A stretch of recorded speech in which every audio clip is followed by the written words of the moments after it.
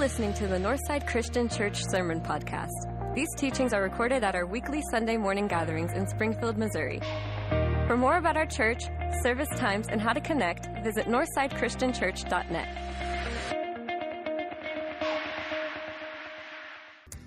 Well, hey, Northside, I know it's been a huge weekend for a lot of you. You've been hosting family or friends or traveling, and I know that just kind of has its own fatigue factor to that. And so there's been a lot going on. Some of you had successful hunts. Maybe you're like my son. He was processing his deer meat, doing that this weekend. I know others of you, if you're Fair Grove, like you're competing in state semifinal games. You know, if you're from Republic, you maybe went to see an exciting one as well yesterday. So just so much has been going on this weekend. I know some of you were off work. You actually got a break. You got a holiday weekend, and you would just think that coming in on a Sunday morning like this, you would just come in refreshed, and somehow you're like, I'm pretty sure I was off for 2 days. Why am I so exhausted and tired after my weekend? And I know how it goes. Sometimes rest doesn't mean equal time off. And in fact, we're going to be getting to that a little bit later today. But I want to address an elephant in the room when it comes to the texts that we're going to read today. In fact, both of them, in Colossians and Ephesians, we've been going through the book of Colossians, both texts are going to address slaves and their relationship to their masters, and masters and their relationships to their slaves. And there's something about when you come to a text like this where it's hard to hear what God is actually wanting you to hear from these words if you feel like you're just mentally stuck in this realm of asking questions like, why would Paul in these texts, or God through these texts, address masters and how they should treat slaves and how they should interact with their masters, and not just come out just condemning outrightly slavery in and of itself? I mean, why would Paul not just come out immediately swinging against what we see in slavery so much? Just oppose it, condemn it, speak out against it. Does the Bible approve of slavery? I mean, are we just pro-slavery here because we read Scripture? And I just want to give some context to the text. I think it could be helpful, actually, how we apply what we're about to read today and what we're about to see. And so there's several layers to this. And I think one of the first things that is important to acknowledge is that, first of all, when we read slaves in this context, in the Greco-Roman world, that, first of all, that is not the same as slavery as we think of it today, that developed in the wake of the African slave trade. Like, there are some significant differences here that I think is important to know, first of all. Like, for example, slavery in Paul's time, it was not race-based. It was seldom lifelong. It was more like what we would call indentured servitude. It was one of those things where they would enter into it voluntarily, oftentimes, so that they could repay a debt, or so that they could have promise of some future payment, or so that they could be treated like a hired hand and have resources and provision for them. And so that's very different than the way that we think of it today. Michael DeFazio says that slaves in the ancient world were often trusted with different kinds of tasks depending on their abilities and their education or their training. In fact, some of them were highly educated. Some of them, in fact, were physicians or doctors. Some of them provided discipline with the children in the home. Some of them not only were well educated, but they provided the education of the children.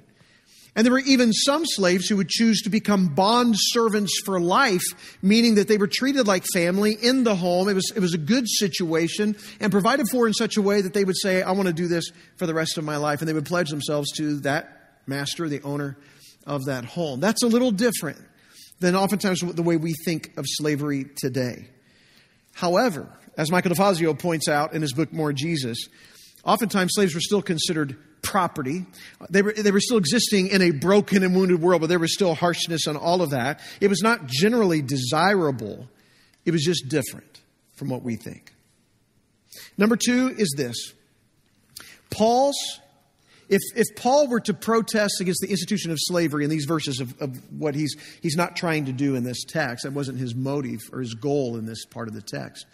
Had he done that, Michael DeFazio says, it'd be kind of as if he were protesting against the internet. Like, it's happening.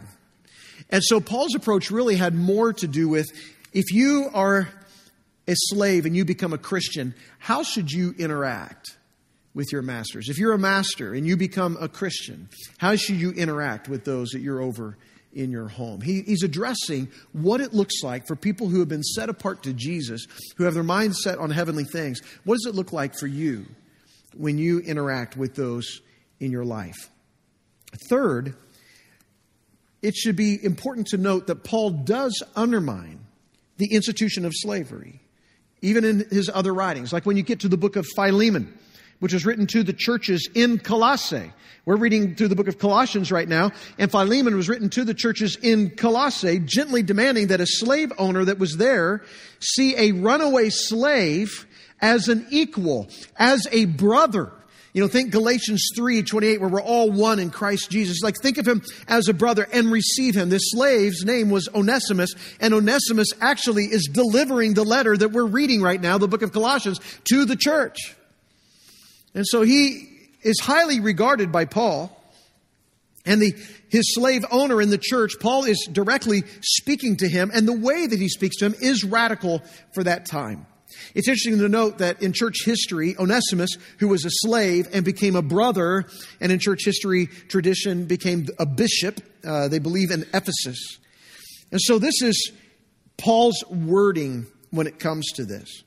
It doesn't immediately destroy slavery, but it changed the relationship between slave and master, where we now treat one another as if we are slaves to Christ, where masters treat their slaves like brothers, and where slaves are now viewed as freed men, freed people in Christ. We were to treat with respect, justly, fairly. In fact, Paul would even say in 1 Corinthians that a Christian slave was a free man in the Lord, that a master was a slave to Christ. And Paul's words to masters in both of these texts were pretty radical in their day. And Paul even told the Christian slaves to obtain their freedom if they could in 1 Corinthians 7:21. So here's the bottom line. When you look at this text today, where Paul is instructing masters to treat their slaves right and fair without threatening them, how much more should that be true of employers today? And if he tells slaves you should work hard and consistently and obediently as if you're working for the Lord, and if possible find meaning and enjoyment in your work, how much more true is that of those who are employees today? And so whether you're in high school working a little part-time job, or you work part-time, or you're full-time in corporate America working your, whatever it is, 50, 60, 70 hours a week, we need Paul's words in our world to help us navigate a broken world when it comes to our relationships with employee and employer, with those who are over us and those who are working for them. And the reason we need this is because we work in a wounded world. And there is often a strain between management and labor. I mean, in our work relationships, we see conflict all the time. Some people who work the hardest, they don't make the most money. So there's some bad people who inherit great jobs. Well, many good, faithful workers are struggling to have those jobs. There's some employers that just destroy human dignity. There's conflict. We see it all the time between management and labor. Maybe you heard about the guy who was in a hot air balloon. And he had told a friend that he would meet him, but he was already an hour late. In fact, he was lost. And he saw a gal down below, so he descended. And he came down to where he was about 30 feet above the ground, maybe a little less. And there from his hot air balloon, he shouted out to her that he was lost. He didn't know where he was. He was already an hour late to his appointment with his friend. He was trying to find out. So he asked her, where am I at? And she's like, well, you're in a hot air balloon, for starters, and you're about 30 feet above the ground. And just so you know, this is 40 degrees west latitude, and you're about 60 degrees north longitude. And so that's approximately where you are right now. He said, you must be an engineer. She said, how did you know? And he said, well, it's pretty simple. Everything you told me is technically correct, but I have no idea what to make of your information. And the fact is, I'm still lost. Frankly, you've been not much help at all, and if anything, you just delayed my trip. She responded, you must be in management. He said, how did you know? She said, well, you don't know where you are or where you're going. You've risen to where you are due to a large quantity of hot air. You made a promise which you've no idea how to keep. And the fact is, you're in exactly the same position that you were in before we met, but somehow now it's my fault. And all working people just say, exactly. I mean, we experience this. The conflict, the tension in relationships and in our different roles. And It's difficult, but as Paul will write here in Colossians, people who've been made alive in Jesus, people who have set their minds on things above, not on earthly things, it should affect our interpersonal relationships and especially our working relationships. Regardless of the role that you play, how we relate to each other matters. And so with all of that in mind, giving some context to the text, let's read it together. Colossians 3:22 through chapter 4, verse 1. Here's what we read. Slaves, obey your earthly masters in everything, and do it, not only when their eye is on you and to curry their favor, but with sincerity of heart and reverence for the Lord. Whatever you do, work at it with all your heart, as working for the Lord, not for human masters, since you know that you will receive an inheritance from the Lord as a reward. It is the Lord Christ you're serving. Anyone who does wrong will be repaid for their wrongs, and there is no favoritism. Masters, provide your slaves with what is right and fair, because you know that you also have a master in heaven. Ephesians chapter 6, 5 through 9 is the parallel text for this. And Ephesians says this, slaves, obey your earthly masters with respect and fear, and with sincerity of heart, just as you would obey Christ. Obey them not only to win their favor when their eye is on you, but as slaves of Christ, doing the will of God from your heart. Serve wholeheartedly, as if you were serving the Lord, not people, because you know that the Lord will reward each one for whatever good they do, whether they are slave or free. And masters, treat your slaves in the same way. Do not threaten them, since you know that he who is both their master and yours is in heaven, and there is no favoritism with him. Tim Keller, in his book, Every Good Endeavor, has a lot of great things to say about this. In fact, if you don't have that book, it is a great book as it relates to work and our working relationships and the Lord. And so I'm going to share several things he shared from this. And of course, when you look at Colossians and Ephesians, the very first directive is to the employees, as to those who are the laborer, those doing this work. And the text says this, employees, be wholehearted in your work. He says it this way, work with sincerity of heart. You're not to do the minimum amount of work to just get by without getting in trouble. You're not to do your hard work only when supervisors' eyes are observing you, when they're on you. Instead, you should be fully engaged in your work, doing it wholeheartedly, giving your mind, heart, body to do the best possible job you can do with the work that you've been given. Why? Because as Christians, we have a new mindset. Because if you're a follower of Jesus, we got a completely new mindset. We work as if we're serving the Lord. We're not just working for the people that are giving us instructions. And why? Because you have this unimaginable reward in Christ. The fact is, we are often so short-sighted when it comes to our work. We just want to know, how much am I making per hour? What is my salary with benefits compared to the work I'm doing? And we just look at that cost-benefit analysis of what we're doing. And we even sometimes will base the level of output we're going to give based on the input we're getting from that. And it's so short-sighted because Paul is saying, don't you know that you serve Jesus Christ and he is the one that you're seeking to please? And if you would work for Jesus, you're going to receive a reward that you can't imagine. This is going to far exceed whatever benefit you get from your work right here and right now. Like, God is watching you. And as God sees your work, he is going to reward you. If you would work as if you're serving the Lord, you would be freed from both overwork and underwork. You'd be freed from both. You'd be freed from the greed, the acclaim, the constant seeking of approval from others. You'd be freed from that. Workaholism, which is what it leads to. And on the other hand, you'd be freed from lazy, unproductive, sloppy, and slothful work. You're freed from both when you realize I'm serving the Lord and working for him. That has huge implications in your life.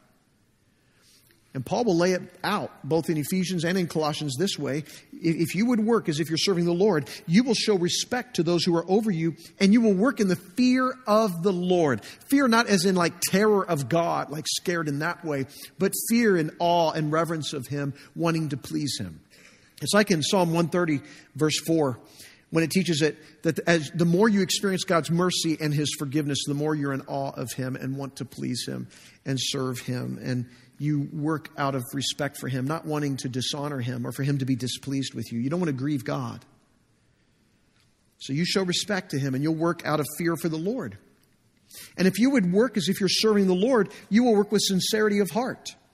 That means you will work ethically, not dishonestly. It means that you won't take advantage of people or your customers or employers or your co-workers. You will also work hard at all times. Not just when their eye is on you to win their favor. You will work hard at all times. And Paul's problem here with faking it in our work and not actually working hard is because the Heavenly Father is watching. He's watching us. And so those decisions we make where I'm going to work hard only when people are watching, it goes away if we're working for the Lord. In fact, 3 times Paul repeats, serve the Lord, indicating the importance of knowing who you're working for. It is not for just a CEO. It's not just for your employer. It's not just for that stock. It's not just for that board of trustees. It's not for that. It's Jesus that you serve. And number 4, if you would work as if you're serving Jesus, you will view all good work as meaningful and spiritual. All good work is meaningful and it's spiritual, regardless of what it is. I love the way Martin Luther described this when he said, in the Lord's Prayer, when you pray as Jesus prayed, our Father, give us this day our daily bread. Give us this day our daily bread. He says, well, how do you get your daily bread? It's the work of the farmer and the truck driver and the baker and the retailer that brings us our food.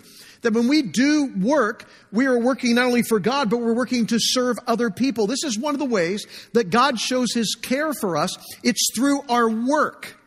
As we work, we become the answer to the prayer that other people are praying because we are helping to provide that daily bread that they are asking God for. This is true of all work, good work in our lives. Even our government officials or even our police officers who work to ensure that injustice is not hindering or preventing that daily bread from coming to us. That is important work. It's an answer to our prayers.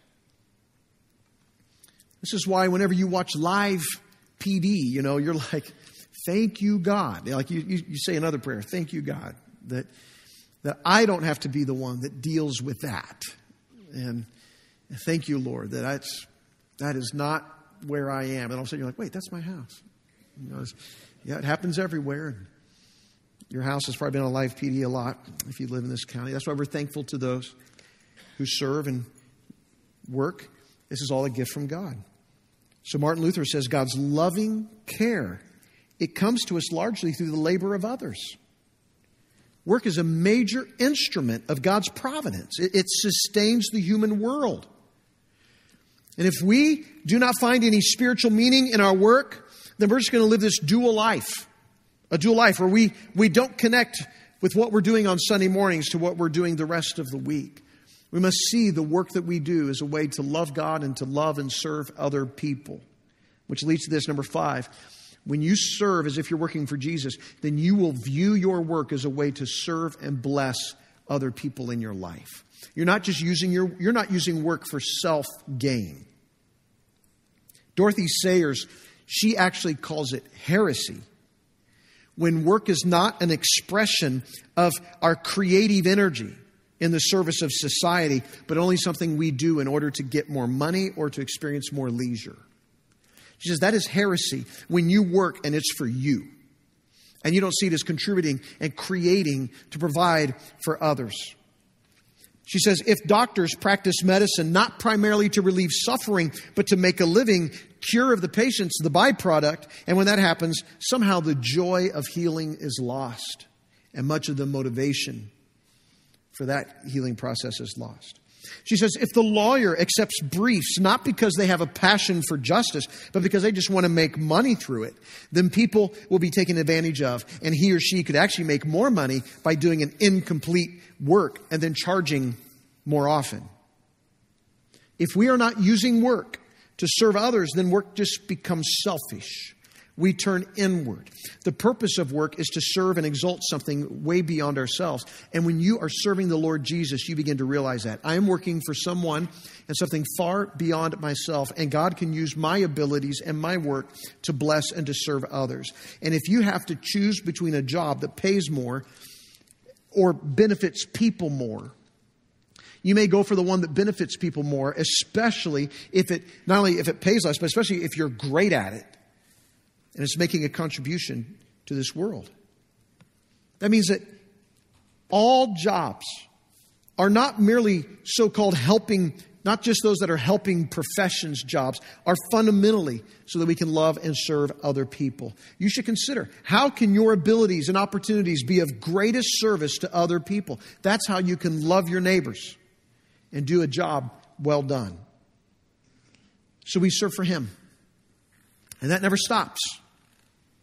It's the motive of everything we do until the very end. And I know there's a chance that as we read through Colossians 3 and we start talking about employer-employee relationship and we're applying, what it looks like to have our lives set apart to Jesus. And in recent weeks we talked about, what does that look like in marriage? What's that look like in parenting? And this week Paul's going to talk about what it looks like in working relationships. How does this apply? Some of you may be like, I'm retired.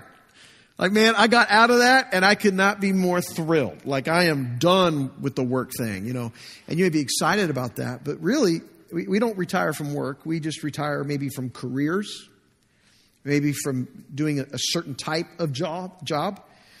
But we never retire from working or contributing or serving or blessing others or using whatever gifts God's given us to bless other people. There's not an attitude in those who are serving the Lord Jesus who just say, I'm done, I'm retired, it's over with. I've heard at times people who will say in ministry, hey, I'm done and it's time for some young people to step up. Or I'm going to let someone else do this, and as if it's one or the other, and kind of step out of ministry. And they're not engaged or involved in serving the Lord anymore. And that's just not an attitude that Jesus allows us to have throughout the Scriptures or throughout the New Testament. Like, we don't retire from being contributors to the Lord or to His kingdom or in service to other people. We never retire from that. We're always serving. In fact, in a healthy church, you have old and young serving together. Not separate from each other, but together. That's what a healthy church looks like. When we serve alongside one another and we bless each other in this way. It's not an either-or mentality. We worship together. We're on mission together. We help each other. In October of this year, a group of us went to the Art of Teaching conference. And it had to do with teaching and preaching. And it was fantastic. It was an incredible conference. This is the group of us that went. This picture up here behind me. And in that group, you see people like myself and Alan Tiger and Kevin Punch and John Presco, Garrett Hawley, some of our teaching team. But there's others in our church like Wyatt King, who's working with our college life, and Molly Button and Annie Denny, who do a lot of various teachings around here. Ed Holt, our former lead minister here at our church, who leads 2 of our growth groups and helps write curriculum for anyone who wants to use that, went along with us. And we just had a great time. We were in Franklin, Tennessee at Church of the City. They had this conference there for all of this. It was just a great couple days there. Well, the second day that we were there, the morning session, we were just getting kicked off, and this host gets up and he says, I want everybody to stand to your feet. So we all stand to our feet. He says, I want to find out today who's the oldest person at the Art of Teaching conference this year. And so anyway, we all stood up. I'm standing right next to Ed. We were sitting by each other all through the conference, and I'm like, Ed, you got a chance. Like, you got it. Just looking around the room, I'm like, Ed, you got a chance. And so anyway, they start the process. If you're, whatever it was, if you're under 20, if you're 25 and under, if you're 30 and under. I was standing actually quite a long time, just so you know. And but finally I sit down. I think it got to this point, it's like, if you're 67 and under, sit down. And so most of the room is sitting, except for maybe 6 people. And so he just starts going around the room. He's like, how old are you? How old are you? And you start hearing, 68, 70, 71, 73. He gets to Ed Holt, and Ed says, 75. And the room just like, they erupt. They start clapping. They're cheering. He's like, 75. He's like, man, are you on staff somewhere in a church? He's like, no, I'm retired minister, but I teach classes and write some adult curriculum. And he's like, where are you at? Springfield, Missouri. We're at Northside Christian Church. And man, so anyway, they were just thrilled that a 75-year-old guy would be at the Art of Teaching conference, because most of that room was way younger than that. And so they're celebrating him, and I was sitting right next to him then at that point, and I'm just like, yeah, I know him. 'Cause he became like the celebrity of the conference. He did. Because later presenters were talking about, saying, man, you got to always learn, always grow, don't ever quit. I hope when I'm 75, and he's pointing at Ed, I'll be here in this place. And then at breaks, he'd have like a line of people waiting to talk to him. He was like the celebrity of the Art of Teaching conference this year. It was pretty awesome. But also, Ed has a continual attitude that I'm serving the Lord. I'm not working for anybody particular. So what does that look like? Because I'm serving the Lord, he's constantly contributing, he's constantly giving, he's constantly serving. I love people like that. I was talking to Tiffany Bloom this week. I said, Tiffany, if you were to look at the hierarchy of age in our children's ministry, who are just a couple people that might be at the top of that category? Like, what would you say? She gave me two names. This is who they are right here. So you got Kathy Swope, Karen Hankins, that are still serving in our children's ministry, volunteering in various ways. And which I love to see that. I said, who's the youngest? She said, probably 10 years old, who's serving with the younger kids, obviously paired with someone older. And I was just thinking about that. How awesome is that? To have someone who's closer to 75.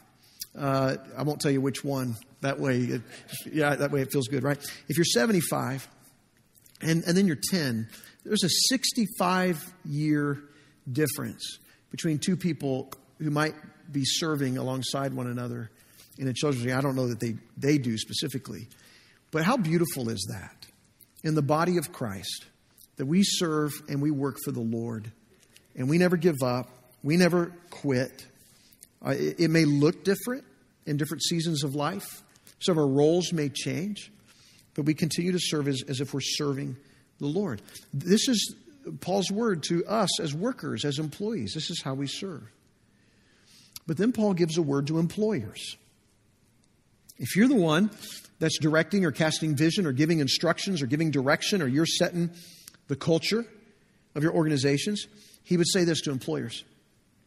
Employers, conduct yourself as if you are a fellow slave.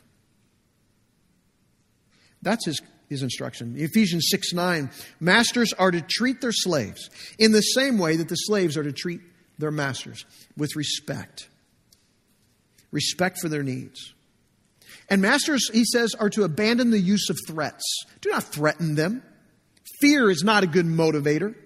Reject all forms of manipulation and demeaning and terrifying slaves by threats, or your workers or your employees, whoever, by threats. And Paul's reason for this, it's kind of a radical attitude during his time, is that we are equal as slaves before the Lord. We are all slaves to our master, the Lord, whom we are equally accountable to him, where there is no favoritism with him. He is not impartial. God treats no one differently, regardless of your class or your role or your education. He doesn't treat you differently. Romans 3 shows that we're all sinners and we are all guilty before God and only saved by grace through faith. We're all saved by the same grace. We are all sinners before him. And because of that, do not think of yourself as a better person. Do not think of yourself somehow better in spiritual condition just because of a different role than your laborers. And so the implications for employers are as follows. Do not use guilt or coercion to motivate people. Fear is not a good motivator anyway. He says you should respect your employees. You should take interest in them as people and their lives, not just their productive work capacity. Do not be condescending or demeaning or haughty, because there are no class distinctions with God. Do not abuse your power. Whatever power you have, you can either use it to enhance your own position or make yourself more wealthy. You can use it to be self-serving. But as Paul and Jesus both would teach, you are in a position of leadership for the sake of those you are leading, not the other way around. So you serve well. Your responsibility is to provide justice and fairness to everyone, because we all work for an audience of one. In the past, maybe you worked for your parents or peers, or to win over your superiors, or because you wanted acclaim in the business community. But as believers, we work for one. We work for our Heavenly Father, for God. He is the one that we work for. He's the one that gives both accountability to our work and joy to our work. We receive both from Him. So you work for Him. No matter who you are, no matter where you are in role in the organization, You may see yourself as sitting quite a bit higher on the totem pole than someone else, but you are miles from Jesus. He is your master. You serve Him. You work for Him. And so you treat other people the way He would treat them. So in Colossians 3:23, here's how Paul says it. Whatever you do, work at it with all your heart as working for the Lord, not for human masters. This applies to every one of you. No matter your role, whatever you do, you work at it with all your heart as if working for the Lord, not for human masters. Without someone bigger than yourself to work for, your energy is going to be fueled by some of your sinful vices. And when that becomes the motivation for your work, it's going to be unhealthy. Your motivation may be because of envy to get ahead of others. You want what they have and more. Maybe it's pride. It's pride because you want to prove yourself. Or maybe it's greed because you want more, or gluttony, or pleasure, or something else. You may be putting yourself at the center of your life. Why would you do this? Because you don't see yourself as working for Jesus so you can bless and serve other people. You want what's yours. The worst vices and sins become the main animating energy behind your work. And so Paul says in Colossians, so you work for the Lord, so that you're doing it for the right reason, with the right motive, in the right way, at the right time, for the right purpose. You work as if you're working for the Lord. Here's what will happen. When you work as if you're working for the Lord, it will enable you to avoid the work beneath the work that is so physically and emotionally exhausting.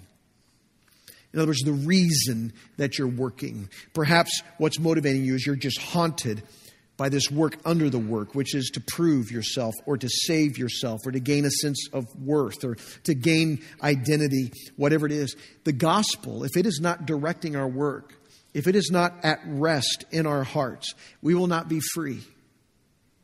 We won't be free. We won't experience the reservoir of refreshment that continually rejuvenates us and restores us and renews our passion and gives us a healthy perspective. We've got to work as if we're working for the Lord, so that we can avoid all the work under the work that so mentally, emotionally exhausts us.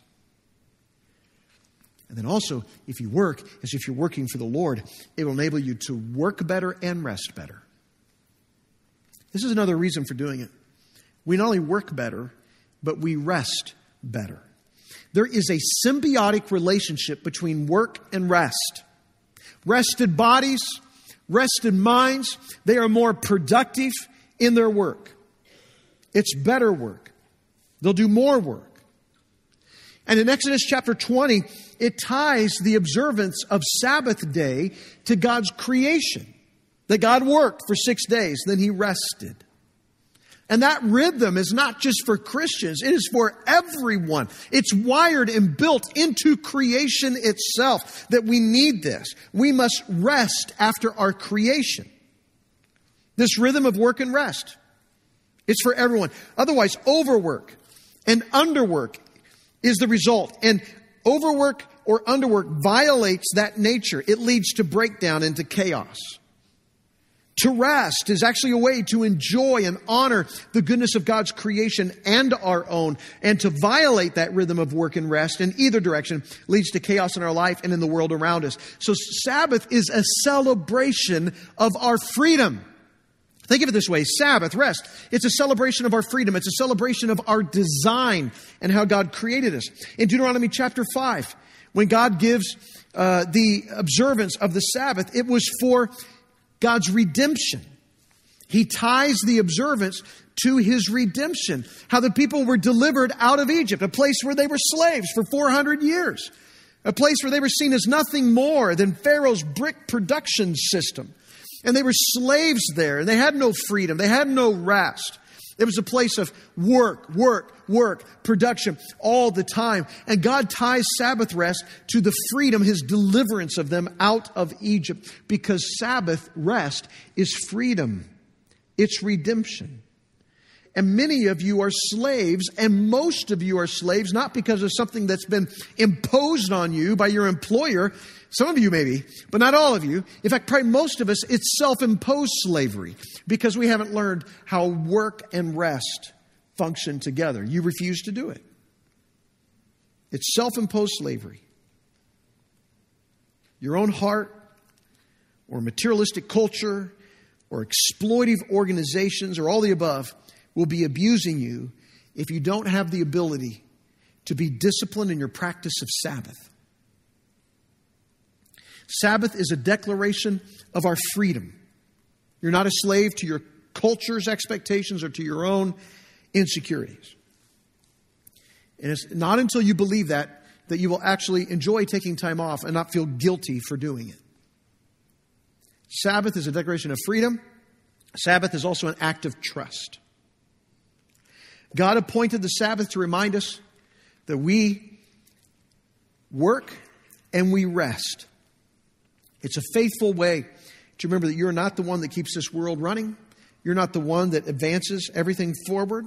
You fall prey to the temptation to believe that you're holding everything up by your own strength and power and ability. And you're not actually seeing yourself in light of what God says about you. It's an act of trust in God when we rest. And Jesus says this. He says, "Come to me, all of you who are weary and burdened, and I will give you rest. Take my yoke upon you and learn from me." Does this sound ironic? He's telling us that we will find rest if we put his yoke on us, which was tended to be that thing that where you worked and grind and carried. But he says, "Take my yoke upon you and learn from me, for I'm gentle and humble in heart, and you will find rest for your souls. For my yoke is easy, my burden is light."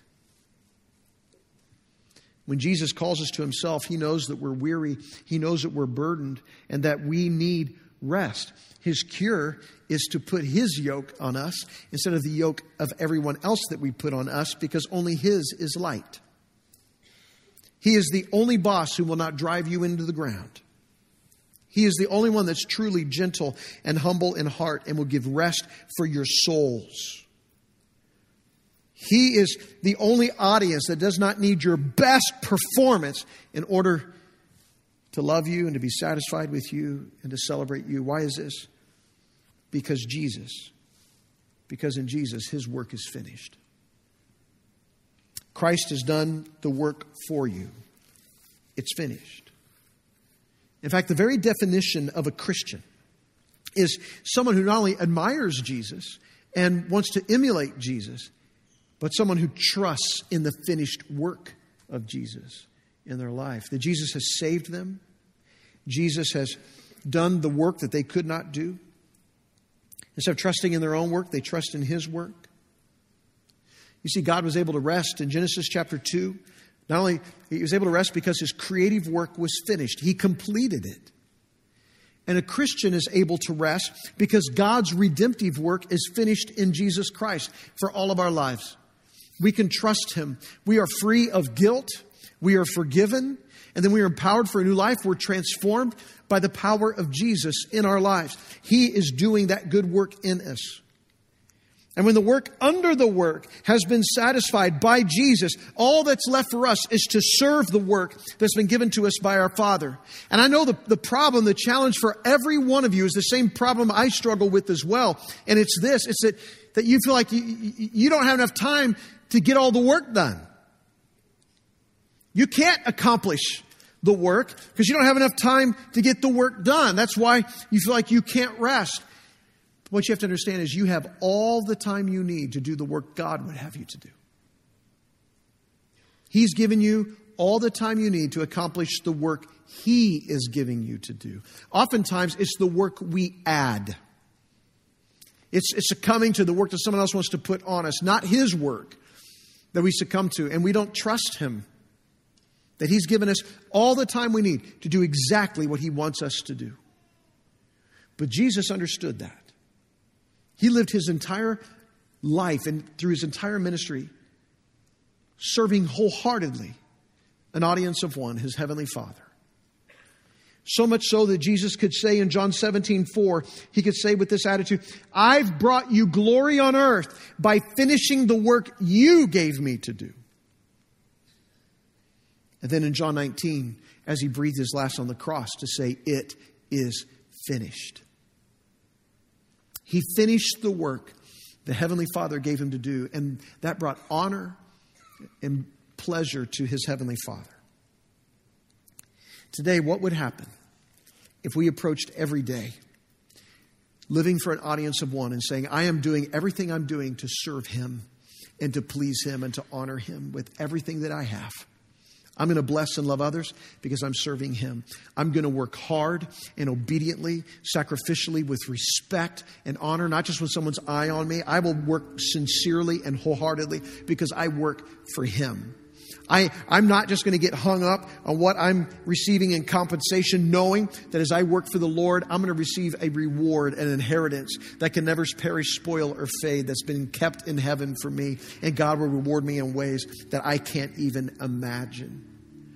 What would happen if we took the attitude of Christ and said, I'm just going to do the work that God has for me to do. And I will rest, and I will see the value of rest and work in cooperation with one another. And regardless of my role, I won't see myself more highly than I ought. I will submit myself to his will and to his purpose, loving other people with everything that I have. This has huge implications for our interpersonal relationships if we actually would listen to what God has to say to us today. And that's my prayer right now. And so, Lord, I just pray right now that, Father, we would hear from you. And Lord, we would obey this word. Lord, I want to pray that we would bless and serve others through our work. I want to pray that our work would be pleasing to you and honoring to you. Lord, I want to pray that we would show respect to others. We would treat one another fairly. Lord, we would treat one another as brothers. Lord, I reflect back to Onesimus carrying this letter to the Colossae church. Going from slave to brother. And then in church history, I know that he's referred to as a bishop. Someone who is faithful in service to you. Going back to a master who is now seeing him as a brother and a fellow believer, someone to be honored and respected. And I just can't help but believe from this word that church in Colossae set the example for what it looks like in our relationships when we love and serve each other well. Lord, help us to be like that. Help us to love you like that. To shine Jesus like that. And so whatever role we're in right now, I just want to pray we bring honor to you, Jesus. And that the world could see what it looks like to have our minds set on heaven and not on this world. I pray that our motivation comes from you, not from the sins and the vices that continue to plague us and come at us from this world, from this culture, from Satan himself, and of course from our own evil desires. I pray that we would have pure hearts. And we pray this in Jesus' name. Amen. As you stand to your feet today and as we sing, there's going to be some time for reflection even as we sing, but we want to give you a chance to respond as well. And perhaps today is a day of prayer, confession, repentance. Maybe you want to begin a relationship with Jesus or become a part of this church family. We want to give you an opportunity to respond right now. Our prayer team is going to be on the sides of the room. They'd love to pray with you over here on each side and spend some time just praying for you and with you. I'm going to be at Decision Point. I'd love to talk and speak with you there. And so you can respond as we sing at this time.